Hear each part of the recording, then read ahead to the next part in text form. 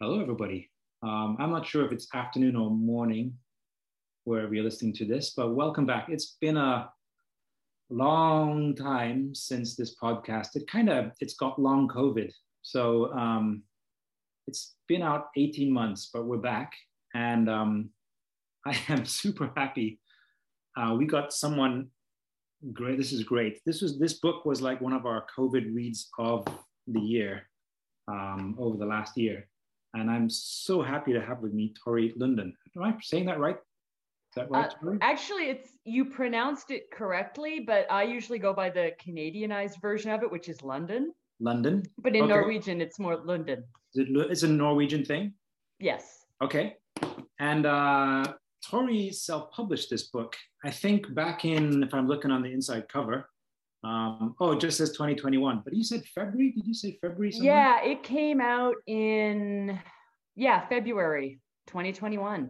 And one of my students gave it to me, and it's called How Not to Teach Yoga. And I instantly bought it on the Jeff Bezos monster thing. And it's printed like 2 miles from me in the Amazon Monster Depot and delivered the next day.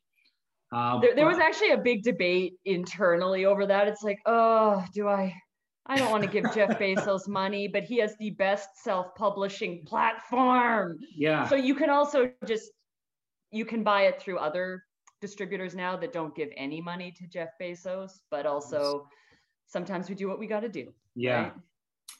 He is going to space. So, yeah. And the extended title is Lessons on Boundaries, Accountability, and Vulnerability Learned the Hard Way. And that's just such a good title anyway, because I'm so often asked, like, how can I not do this the hard way? And Tori's, she's done it. She's taken a couple of left turns, done a couple of probably too many backbends. And she says after 2.5 decades of spiritual searching, she sums it up as just be kind and maybe try therapy. So she obviously has a sense of humor. And she's Canadian, which is interesting, like an angry Canadian. So I didn't think they existed. But maybe she's only angry in her books. I don't know. We're about to find out. So it feels like you're baiting me a little bit. Am I baiting you? Welcome to the Mortal Yogi podcast, Tori. It's great to have you. So you're in Canada, huh? Yes, I am. And I'm not sure when this will come out, but for those of us who might be listening in my home province of Alberta, it's the first snowstorm of the season here. So I'm sitting here holed up, kind of like wrapped with a blanket around my lower half, drinking my 3rd cup of coffee and kind of. How far? Canadian Thanksgiving's first, right? Is that close? Yeah, no, that was about a month ago. Oh, you did it already? Yeah, we've already given thanks. We're way beyond that now. As always, you liberal Canadians just ahead of the curve. So, Tori, tell us a little bit about yourself. We talk yoga, broadly speaking here. Tell us a little bit about your background and how you got to doing yoga and then what happened.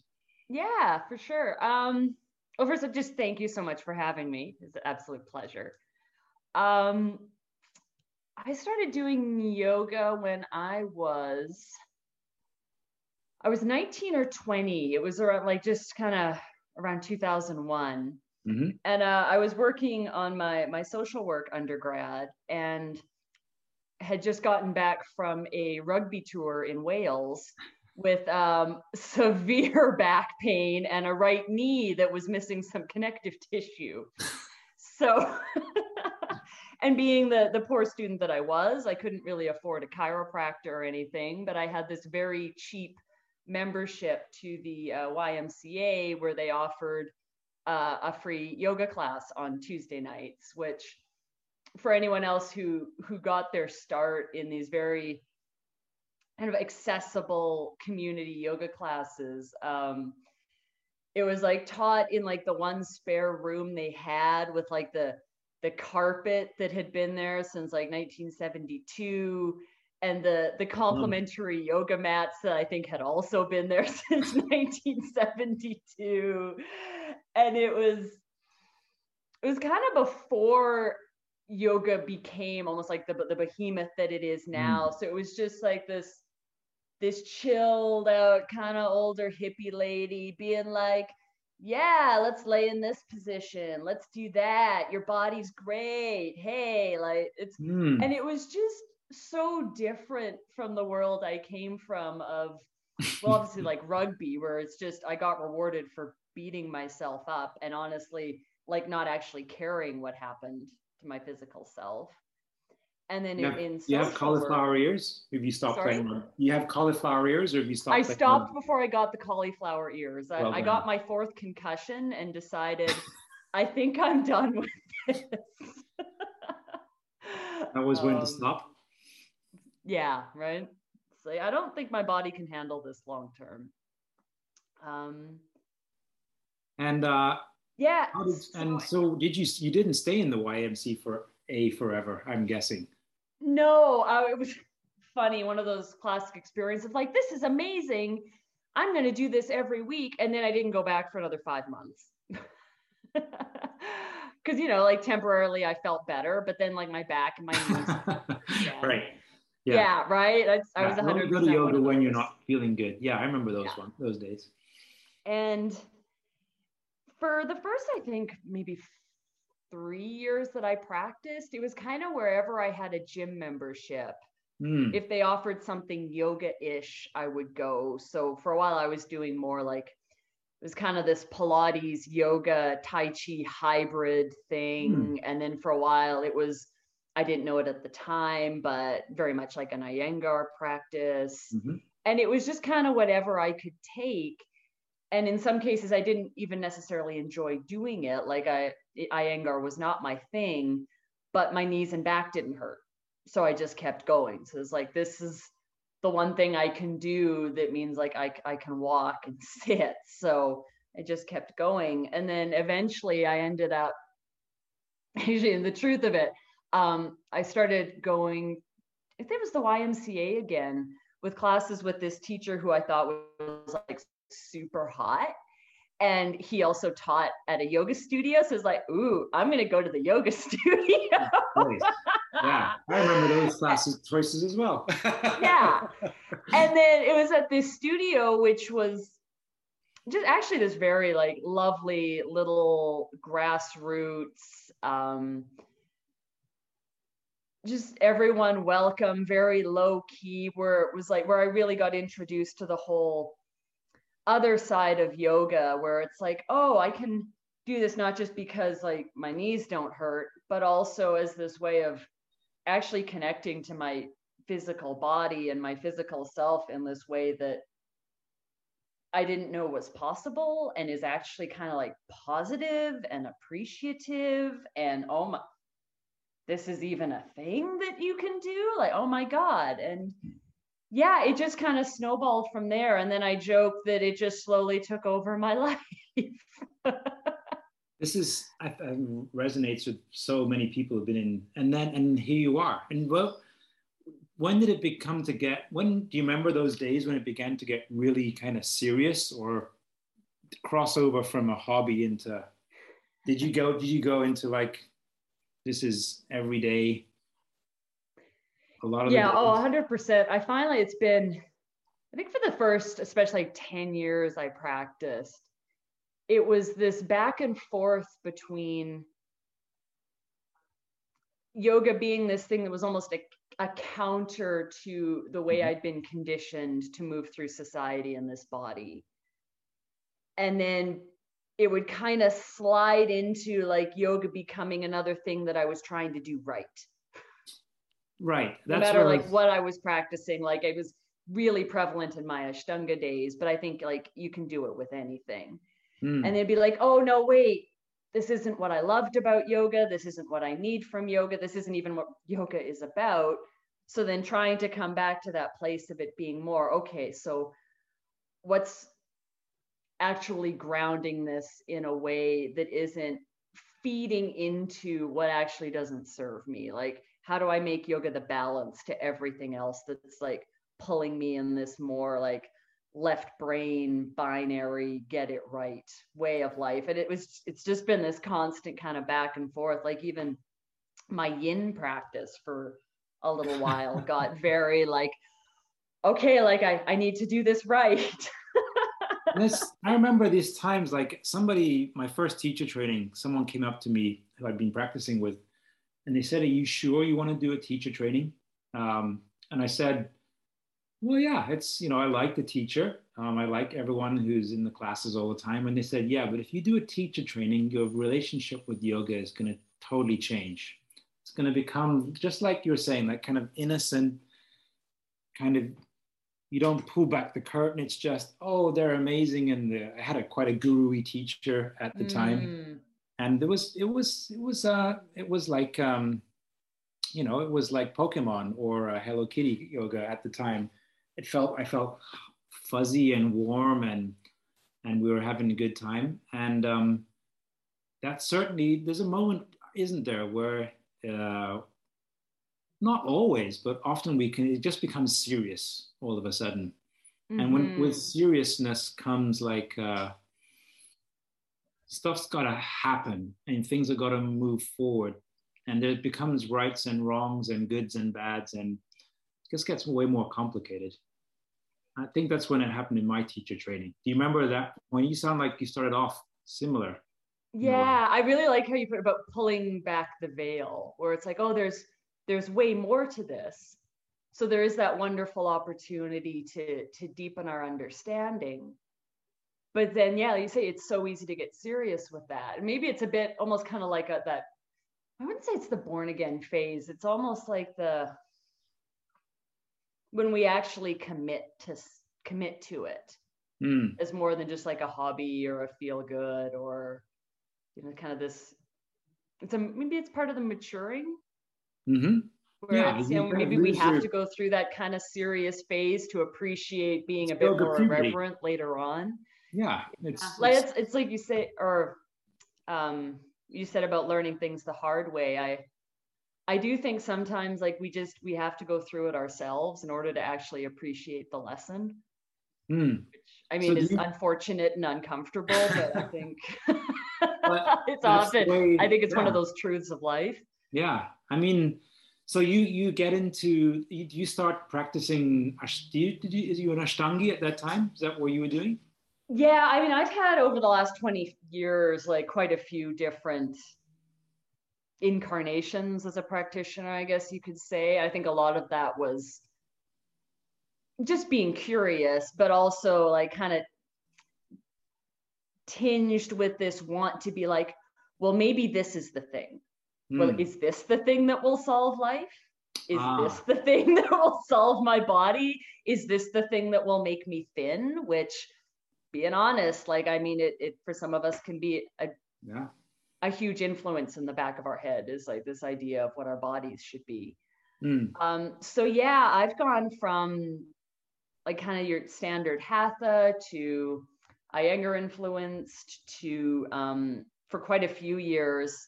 I practiced a combination of Ashtanga and Yin, to being very Yoga Works influenced. My first teacher training was in North Indian Hatha Yoga. Wow, I think I've heard of something like that. That's fascinating. Yeah. It's very energetic. We're talking like Anna Forresty kind of stuff? I did have an Anna Forrest phase. Me too, yeah. Yeah. Which, I mean, for me, I loved the idea that a lot of it was around like trauma and body awareness, but in this way that was almost way more strengthening than just turn your shit to fertilizer. Yeah. Yeah. Yeah. And I really, I mean, without giving free hall passes to everyone in yoga, because I do believe in accountability, I do think everything has something good to offer. Like there's a reason asana practice is so diverse, because there's just so many different ways it can go, which I think is actually wonderful. Like I've really given up on the idea of that there needs to be any one thing or any one system, which I mean is a lovely idea, and it would be so nice. Like I loved getting on my mat when I was doing Ashtanga, and I knew exactly what I was going to do every day. And then, you know, my medial hamstring just kind of went And and this, gave off. well, if we almost put it like the life of a yogi, so you have kind of your, you know, your kindergarten years where everybody's hot and amazing and fluffy and wonderful. And then teenage puberty happens, your hips change, your hormones change. You make some choices like, I'm going to do that teacher training or that teacher training. Mm-hmm. And then you start to see my teacher, you know, just essentially, you know, just keep going. And yay, we're Anusara, if you've heard of Anusara yoga. Oh, like, yes. backbend everything and life will just be amazing. And that blew up pretty. Sparkly fingers, sparkly toes. Yeah. Every sparkly everything. And that blew up. That really blew up. And if anyone. That was over, I don't know how long ago that was. Yeah, it's like a decade ago. But when that blew up, that was kind of my, you know, well, you're done school now, because what happened then is the teachers were all suddenly left to fend for themselves, and there was a lot of backstabbing and shouting at each other and upset people, and then a lot of abuse stories, and God, just like everything came out, which are still coming out. It's still coming out, and that's like a decade old. And then I could never make it in that style because I couldn't do a lot of the poses that you had to do to get certification. And that was when my, you know, kind of, moment, like what? And people who just walked in who are ex-ballerinas or gymnasts just walked in and went, oh yeah, you know, scorpion pose. Yeah, but you just joined last week. I've been here for decades, or a long time, felt like decades. And I guess you have had that kind of similar thing. That moment when kind of the bubble bursts of like, wait a minute. Certainly goes flaccid. Yeah. Yeah, where it's like what I can do physically is not a clear indication, or what someone else can do physically is not a clear indication of like the depth of their practice, how long they've been teaching, practicing, like, and if you take it one step further, like what we can do as we age is going to go downhill, right? It's like, okay, well, so if not that, then what's the focus of my practice? What's the focus of my teaching? I think it's a big shift. For me, it was. Yeah. And I guess I'm guessing through your time, you've come to be, not maybe horrified is not the right word, but you've had to ask some really difficult questions in your, I guess, in your post-teenage into early yoga adulthood. Yeah, well, I think and some of that's just, I think, me as a person, but also the social work background does definitely lend itself to this whole idea of, I'm not perfect. Nobody's perfect. I don't need to know everything about yoga or life to be a teacher. But how do I, through a matter of like self-reflection and like putting professional and personal boundaries into what I do, how do I present people with something that is beneficial to them in the best way that I'm able without bullshitting them, basically, without bullshitting myself. So that's, I'm sure you and I know a lot of yogis, and I'm sure if we dig deep enough, I'm sure we even probably know, like, oh yeah, I was in that class. Yeah, probably. But I'm convinced that 99% of yoga people are trying to help. Like they're trying to do good stuff. Yeah, and I say that again and again in the book because it was all done with the best of intentions. Like I didn't set out to hurt anyone or like to be an asshole or to like think I was better than anybody. No. I mean, we all had childhoods.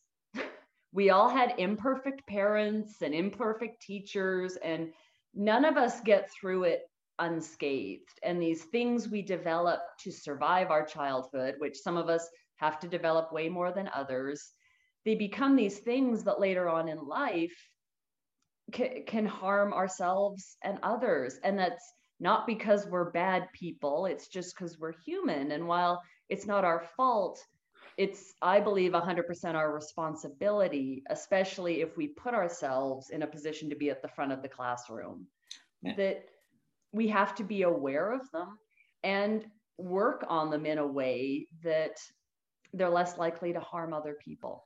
And that's, we don't have to resolve everything. I'm waving the book around. I'm not sure.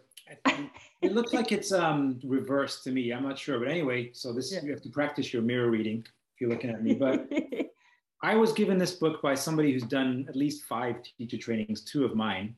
But in the teacher training that we shared this book were a bunch of newbies. And like this was their first teacher training. And what I took away from this is, as we just, you just said, like most people in yoga and certainly teachers are trying to do good. But this, what you're proposing, and I think it's an incredibly positive book. What you're proposing is that there are some big considerations. There are things which are not working. And there's anyone who's read yoga books in the last 10 years, like there's been a lot of scandals and sex scandals and abuse. And you're, rather than just going like, well, that's a problem, really, you're going, there's another way of doing this. Yeah, that's, in a nutshell, you just summed it up. Like, I think that there is another way that is not more or less yoga. Like I think that the yamas and niyamas are great, but I think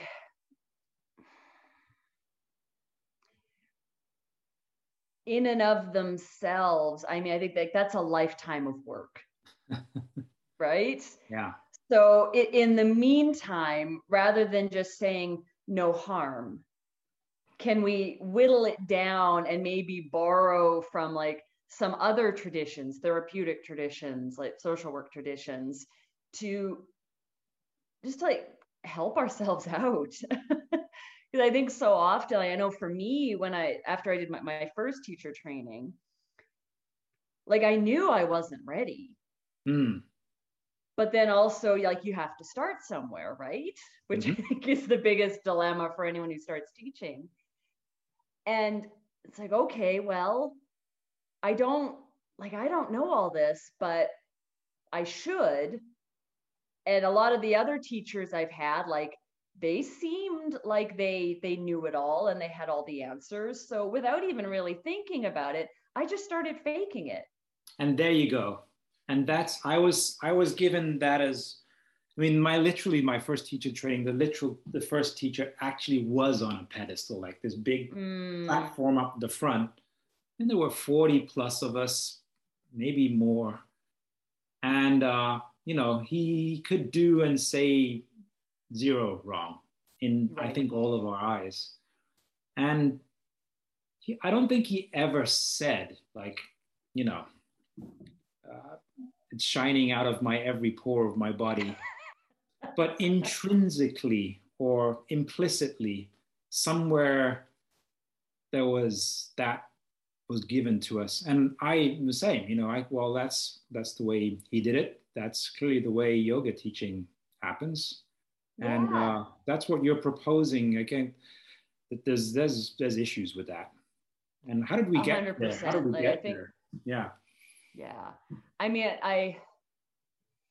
it's almost like a little self mantra that I repeat to myself anytime I'm teaching is like, if I honestly know what the fuck I'm talking about, I should be 100% fine with someone disagreeing with it.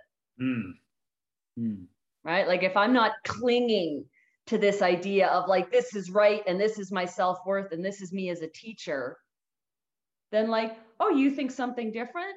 Well, yeah, let's discuss it. Right? Like it's cult-like. Yeah.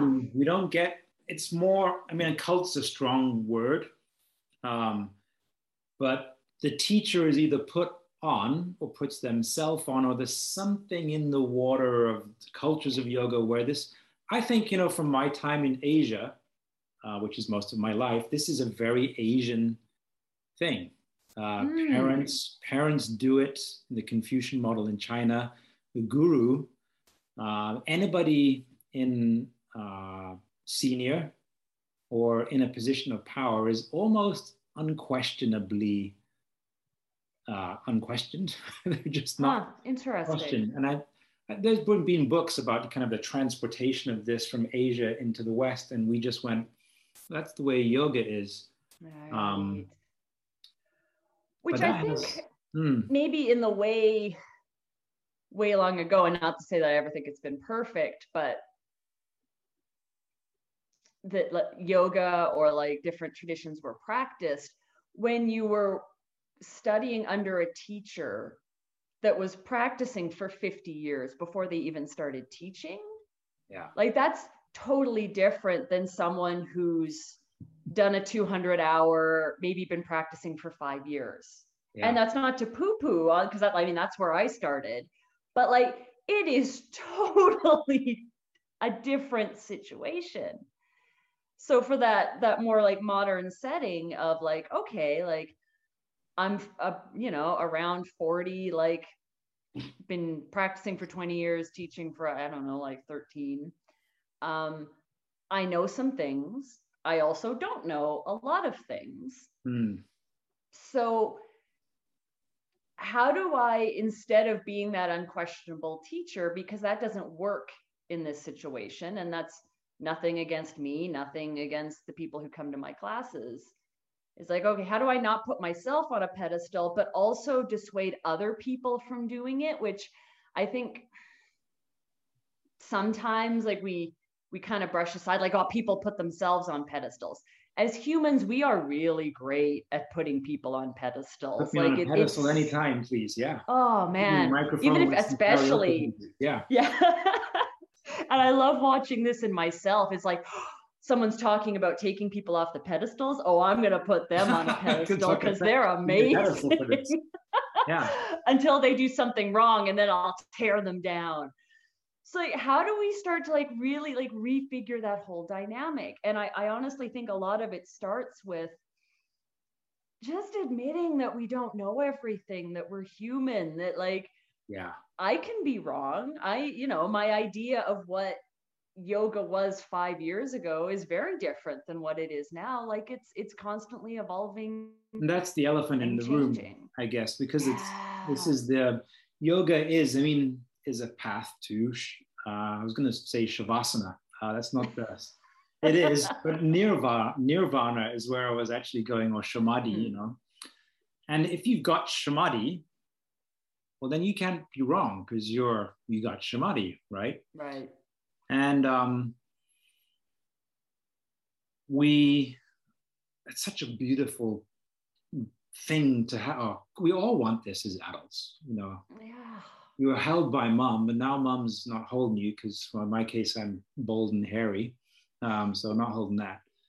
But we all kind of want this kind of mother's kind of womb nurturing, and it's a lovely ideal. But I think, as you're saying, you give that to a human, that's a dangerous cocktail. Yeah. And that's why your book's so fascinating. Lovely. Sorry, go ahead. That's why your book's so fascinating. Well, I love what you bring up, where again, like how we said, it's all good intentions. It's also in different ways, like we're all just trying to get our needs met. Right? We're all just kind of trying to find a place where we can feel safe and be ourselves. Right. And then in some cases, like I know in my case, especially, and I talk about this again and again in the book, to the point where it becomes kind of like a running joke, where it was like, this'll be the thing, this'll be it. And like, oh, well, it wasn't. And also the way I tried to get it actually created the opposite. Like in the chapter about dogma and being a very like authoritarian based teacher, where it was like a warm blanket I could wrap around myself of like, I have the right answers. I'm above everybody. And this feels very, very safe. Yeah. And But you can pretty that much say safe, anything. what? Like you can say pretty much anything, like, love, rub lavender on that. Yeah. Take a couple of days off and everyone will amazingly go, Yeah. well, okay, well, Cut out your nightshade vegetables. It'll do something. yeah, Like, you can say pretty much yeah. everything. And I'm not sure I abused that, but I certainly, like, really, you're actually going to do what I just asked you to inside of me. Yeah. And so for new yoga teachers, where I think this book goes, I don't think this should be 20 years in, like, oh crap, I've just been a guru for half my life. Yeah. I'm giving this to people really, really on in their yoga careers, so they don't have to, go through our traumatized teen story that you and I just kind of discussed. And you put people through, you ask questions at the end of most chapters. Yes. How did you get with the hope that if people like start to think and shift their thinking right. and go into those more like self-reflective places where it's like, maybe you won't have to go through all this. Right. Maybe you won't have to like find the woman who you put into a handstand when she shouldn't have been and she didn't want to be and apologize. Exactly. Right? Like you can avoid some of that, like changing the culture. Which I think is how it's going to happen. That's big. That's huge. We get, from the back of your book, we get so focused on learning about everything about there is to know about yoga that we forget to learn to skillfully how to teach these things to people. And despite our best intentions, we fall into traps. Tori, what are those traps as a seasoned Jedi master, if I use a Star Wars? What are the traps that we fall into as teachers? Well, I think, one we've already discussed a little bit is that faking it. Like fake it till you make it. But then for me, I just got really great at faking it. Where it's like, I don't know the answer to the thing this person asked, but I can BS it a little bit and it'll sound good. And they're going to believe me because I'm at the front of the room, which I think is a really kind of like insidious one that can get in there rather than saying, I don't know, but like we can find out or we can discuss it. That's a definite trap. I think another one, there's lots. We find a school of yoga that we really like. We find a group of people in that we kind of resonate with. And maybe without even realizing it, it becomes this little clique or maybe a big clique. Like we were talking about Anya Sara of everyone agrees with everyone and we're all doing the same thing.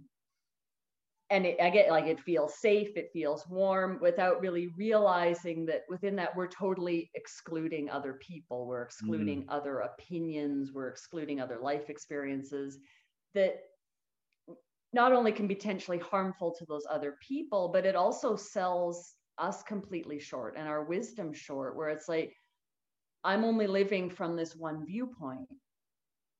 And as we saw with Anya Sara, like that's not doable. It's not sustainable. Like inevitably that's going to crack. So like we need these other inputs. We need these other perspectives on reality. This is this is the peacock. This is the Mayurasana, right? Yes. The tail with the thousands of eyes. Don't just be, I don't know who's got one eye. I'm just thinking Lord of the Rings, Sauron. Yeah. Which, not the hero of that story, right? There's someone in yoga with one eye. There's got to be someone with one eye. It's just the third eye. Just right.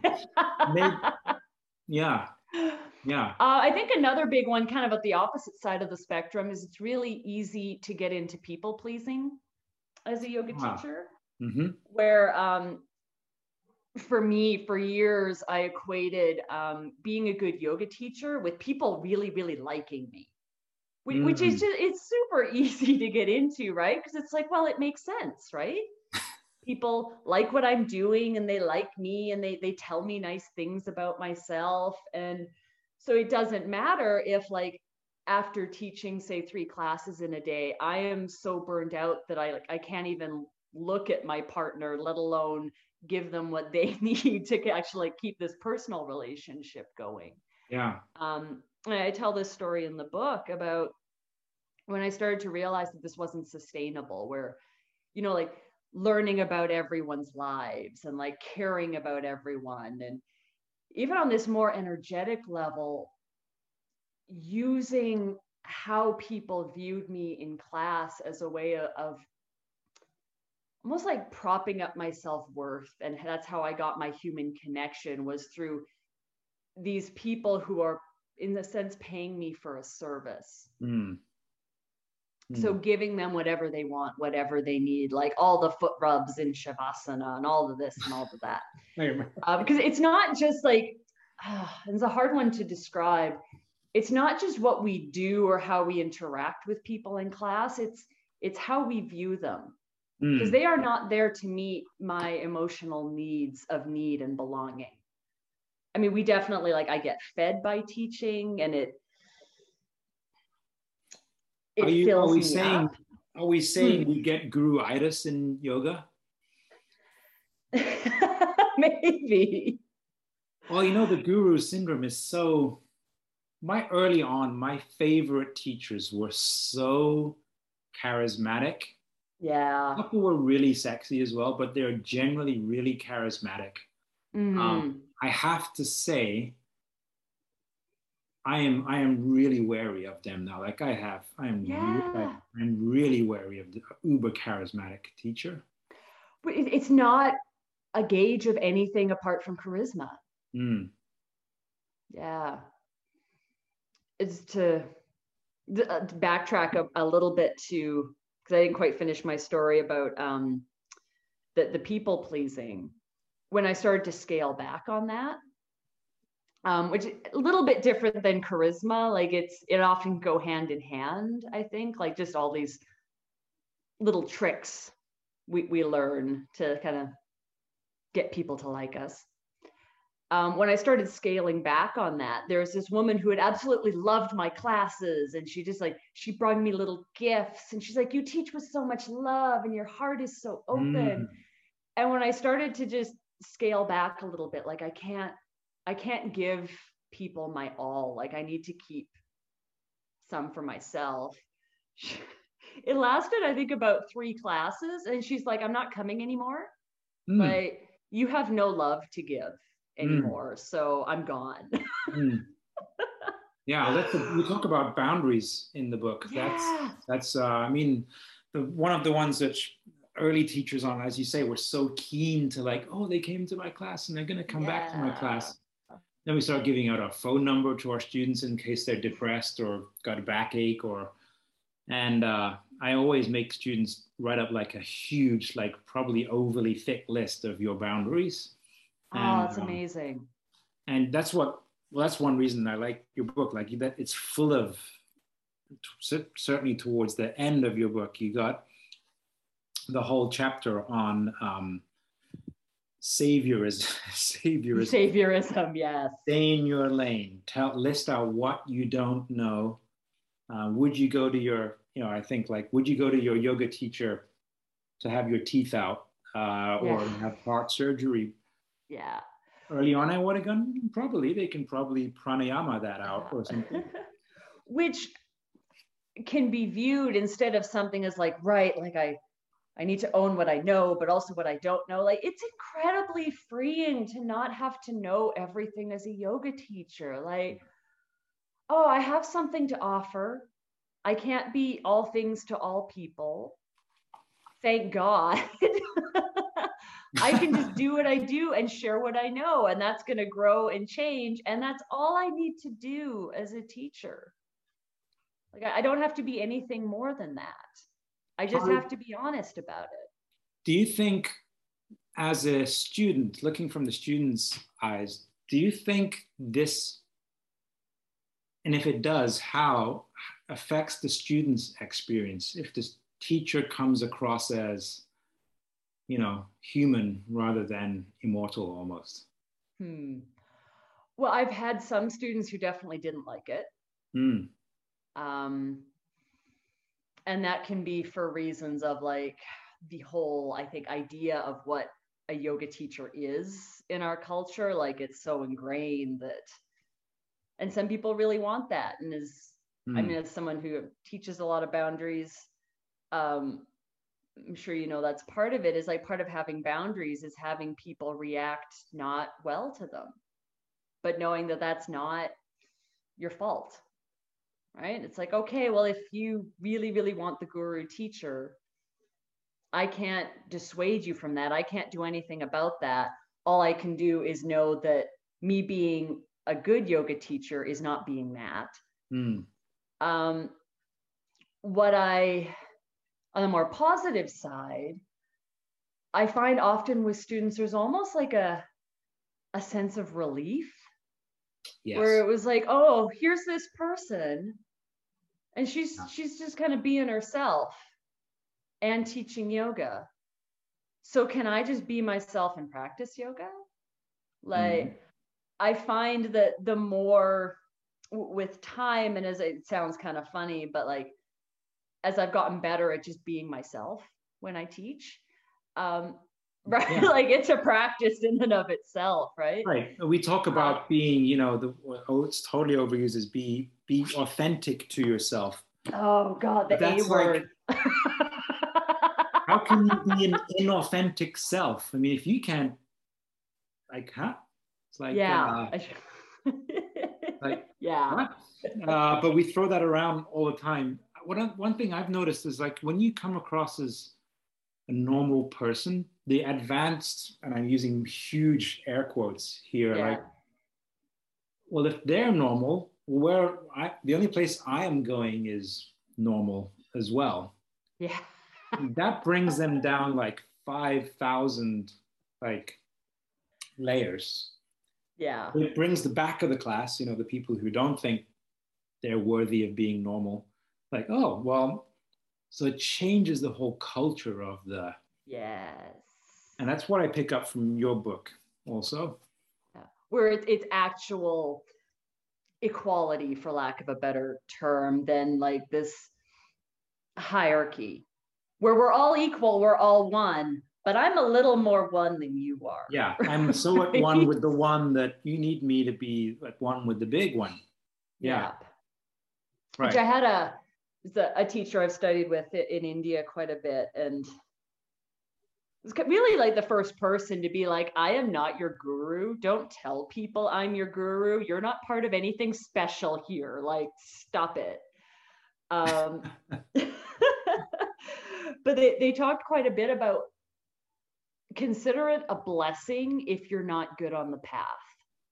Because if you're super good on the path and you reach like all the stones, you can do all the poses and you become this very like celestial being, you're never gonna, and I'm getting into more like very like traditional yoga jargon here, where it's like you're never gonna wake up, you're never gonna become enlightened, you're never going to actually like get to nirvana, because you've gotten so good at this like step up, where you're never going to actually have the want or the push to put all that aside. Yeah. Which is what's needed for actual yoga, for the actual practice. This is Tantra, right? This is what is enlightenment. It's a crock of shit. Yeah. Like, how is that remotely enlightened? And because, often enlightenment is like a 1960s Beatles music video. It's like, No. And no, yeah. But you look at, I was just on the gram today, and there was literally somebody who looked like the amount of filters on that photo to make them look godlike was ungodly. And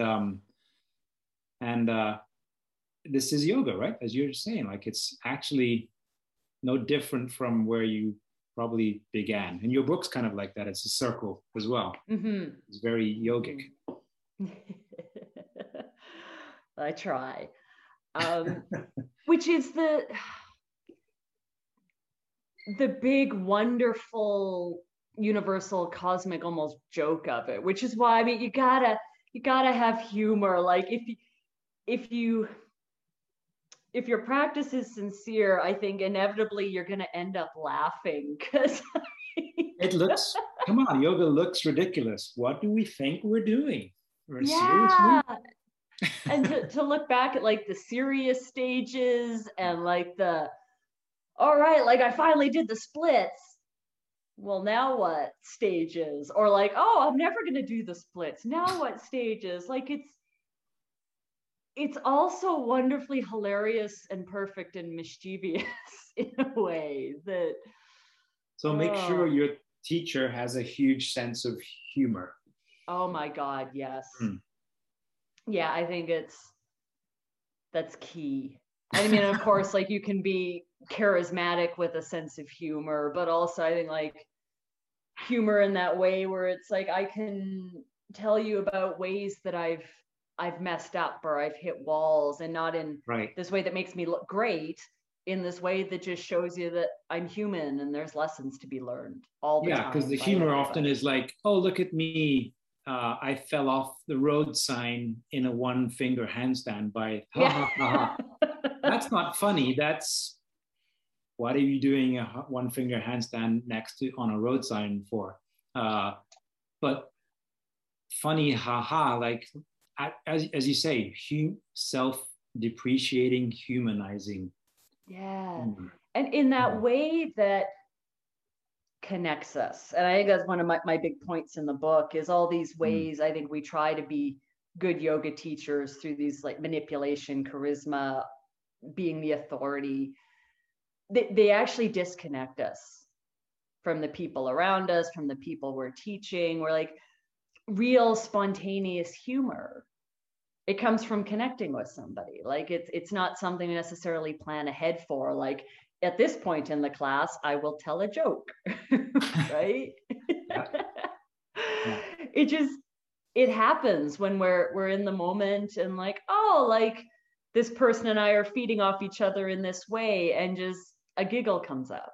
Yeah. Right. Which is, for me, the most beautiful part of teaching, and why I still like community weekly classes are my absolute favorite, because then like we get to know each other, and there's this humor of like, oh, Tori, remember that like time 10 years ago when you couldn't sit down for a month because you messed up your hamstrings? Or like, oh, remember that time like Jane where like you thought, when I still said namaste at the end of classes, you thought I was saying Wednesday because classes were on Wednesday, and you like couldn't figure out why is this teacher chanting Wednesday at the end of classes? Like it's human connection is such a wonderful thing.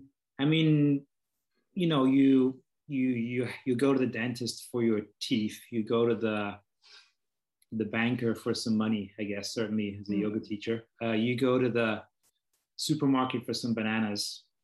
You go to the yoga teacher for what do we go to yoga teachers for? But not everything. Yeah. Which is what we kind of thought we were doing. Yeah. My idea on that is we go to yoga teachers to suffer a little less. Just one of the things in my teaching is like, I'm not trying to save anybody or change the world. If I can help people suffer a little less, I'm good with that being my role in life. And it's honestly the point of the book is if I can help yoga teachers suffer a little less and maybe cause a little less suffering along the way. Yeah. That's my end game. Because we put ourselves into a crazy position, don't we, of trying to be the new Jesus or whoever. Yeah, talk about crushing expectations that we'll never live up to. And setting that like up to fail. Yeah. Can easily lead to resenting ourselves, resenting others. Yeah. And I see so many yoga teachers who've given up because they can't do the poses, or they can't be that Messiah, or those are certainly two big ones which came to my mind reading through how not to be, because there's no way you could be all that. Yeah. And I think it's a wonderful shift that's starting to happen in some corners of the yoga world, like in mine and in yours, where you do have people who've been teaching for a while, who are writing books or running trainings, being like, hey, you don't have to be Jesus. And you're never going to be, and that is awesome. Yeah. Right? Like, that's going on the next teacher training t-shirt, I think. Do it. Oh man, I love it. So if you had like Tori's wiseness from the wise old witch, from me and Tori, the 19-year-old could have known, what would you say? What would you give the 19-year-old Tori who was back in the YMCA in those days?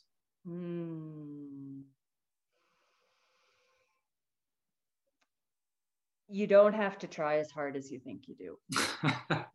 Nice. At everything, you don't have to try so hard. The big pose, the big pose, the big insight, the big life, right? The superstar yoga life. Yeah. Or for a while it was the superstar anti-yoga life, right? Where to hell with it I think all. sometimes rebellion just becomes the mirror of what we're rebelling against. Yeah, like you can just ease up on yourself. Chilling out is the new advanced. Yeah. And again, it's one of those kind of universal mischievous truths of life. Like sometimes in trying super hard to get to this point that we think we need to get to or want to get to, we totally bypass the actual road to get there, because we're so sure that this is the way. This is the way I'm going to get to self-acceptance, is by like this hard practice and this like very like strict meditation practice and this and that. And when in looking down that one road, that one path, we miss all of these other turnoffs that maybe would lead us directly there or get us there a little bit faster. Like I know it's definitely the case for me. Well, and maybe that's just because I'm like getting middle-aged, where it's like, oh, I feel like there's a lot of layers we just drop when we get to this point of like, oh, fuck it. Yes. Yeah. Yoga is not the magic panacea. Often it's sold like that, which is a whole other part of it, right? The selling and what we think we need to do to sell it. And often, I mean, let's just be honest, what does sell in a lot of cases? Sure. Yeah. Though, of course, there are other ways, because I think people are very hungry to not see that. Yeah. And I mean, we'll all get to this. I mean, there's the left and the right. I mean, you can go through the hard path. It looks like Tori and I share in very different ways. And the hard, my big thing is variable anatomy, and often the hard path for the people who insist on doing the big poses is injury, and they come out, surgery in some cases, and they eventually have to go, you know what, bending backwards and touching my ankles. I have no idea where that got me, and I'm not less or worse a yogi now. I'm not doing that. Yeah.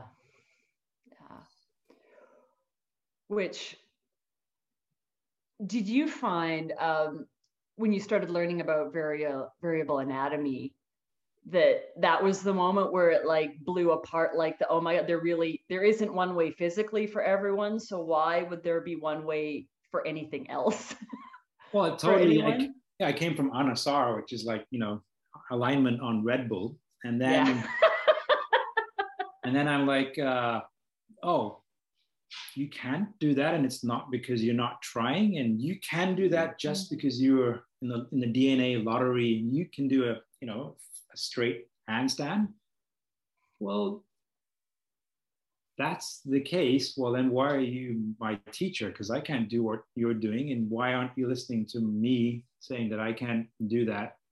It totally destroys the whole, almost. It took a couple of years for that to happen because I went, no, no, no, no, maybe I'm not practicing hard enough. But Right. eventually it just, it's unavoidable. You look at a ballerina and you look at a basketball player and you go, there's no way that the ballerina would become a basketball player. So why in yoga do we go just keep practicing and we'll all do all the poses in the book? So that's how We'll I all came put to our this. foot behind our head and it'll be indicative of something great. Exactly. And kind of,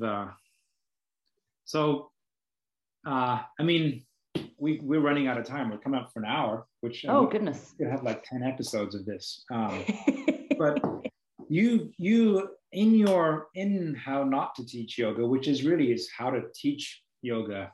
You could almost take the not out because it's a basic. Yeah, it wouldn't be as fun then, I don't think. No, But it's not as sexy. yeah.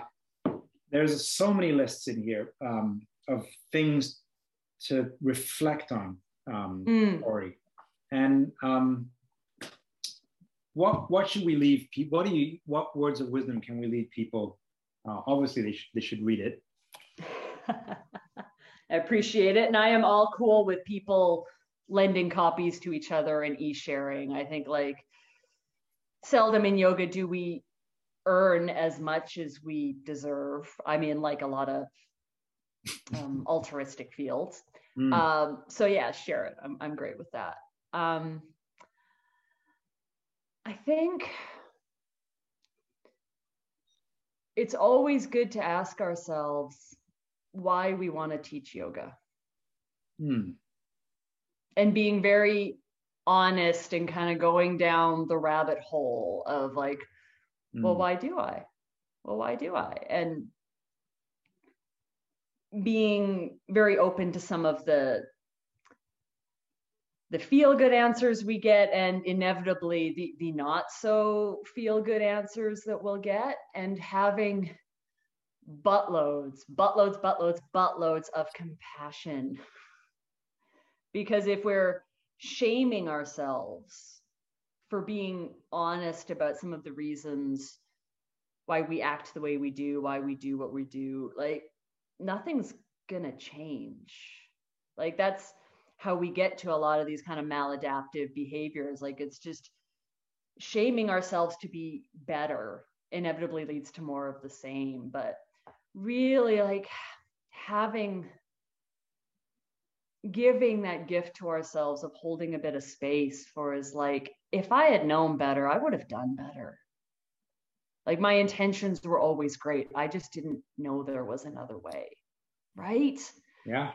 So, and then backing that up with good support from community. Obviously I'm a big fan of therapy if that's available to somebody. I always recommend that, but also just having like an honest community around you where it'd be like, yeah, like, so I realized when I see somebody who reminds me of myself in a yoga class, I kind of pick on them. Somebody who can hear that and be like, oh, I can listen to you talk about that. Like where we can have these very honest discussions and have compassion for each other as well, right? I think those would be my ending words of like, keep asking ourselves the question and so much compassion, especially if you hear that, if you're anything like me for like the first how many years of my life, and you're like, yeah, compassion, whoopity-doo, self-love, I want to get it right. Double down on the compassion. Like it's like a fake going against every apart. nerve ending in our body, but it's where we need to go. Because fake always falls apart. That's a good quote from the book somewhere. Oh, that is a good quote. A good quote. Yeah. Tori, it's been an absolute. We could like have 10 episodes of this, but we got to stop somewhere. Yeah, it was so enjoyable. Thank you so much. Where can we find you? Because so Lunden, but I think we should spell it properly so that people can find you. Yes. On the interwebs, my website is torilunden.com. So that's TORILUNDEN. So not at all like the city, .com. Maybe easier to remember on Instagram, my handle is bad at yoga, one word. So it's bad at yoga. She's got a sense of humor. Yeah, I mean, when I realized, okay, I'm actually going to have to like start doing the social media and marketing myself, and I can't do the fancy stuff. So why don't I just be upfront with that right from the beginning? I have to confess, I didn't notice. I thought that was some Sanskrit, like badat, or Tibetan or something. I've just the ongoing joke in my classes is like when I start a cult, it's going to go from bad at yoga to badat yoga. That's the one I had. That's where I was. So watch that space for when it happens, and then call me out on it or call me in because I'm going to need it. Been my pleasure. Yeah, those are the two easiest ways to find me. I am on Facebook, Tori Lunden and Bad at Yoga, but I am not on there as much because Facebook is an interesting place and not always in a way that promotes mental calm and clarity.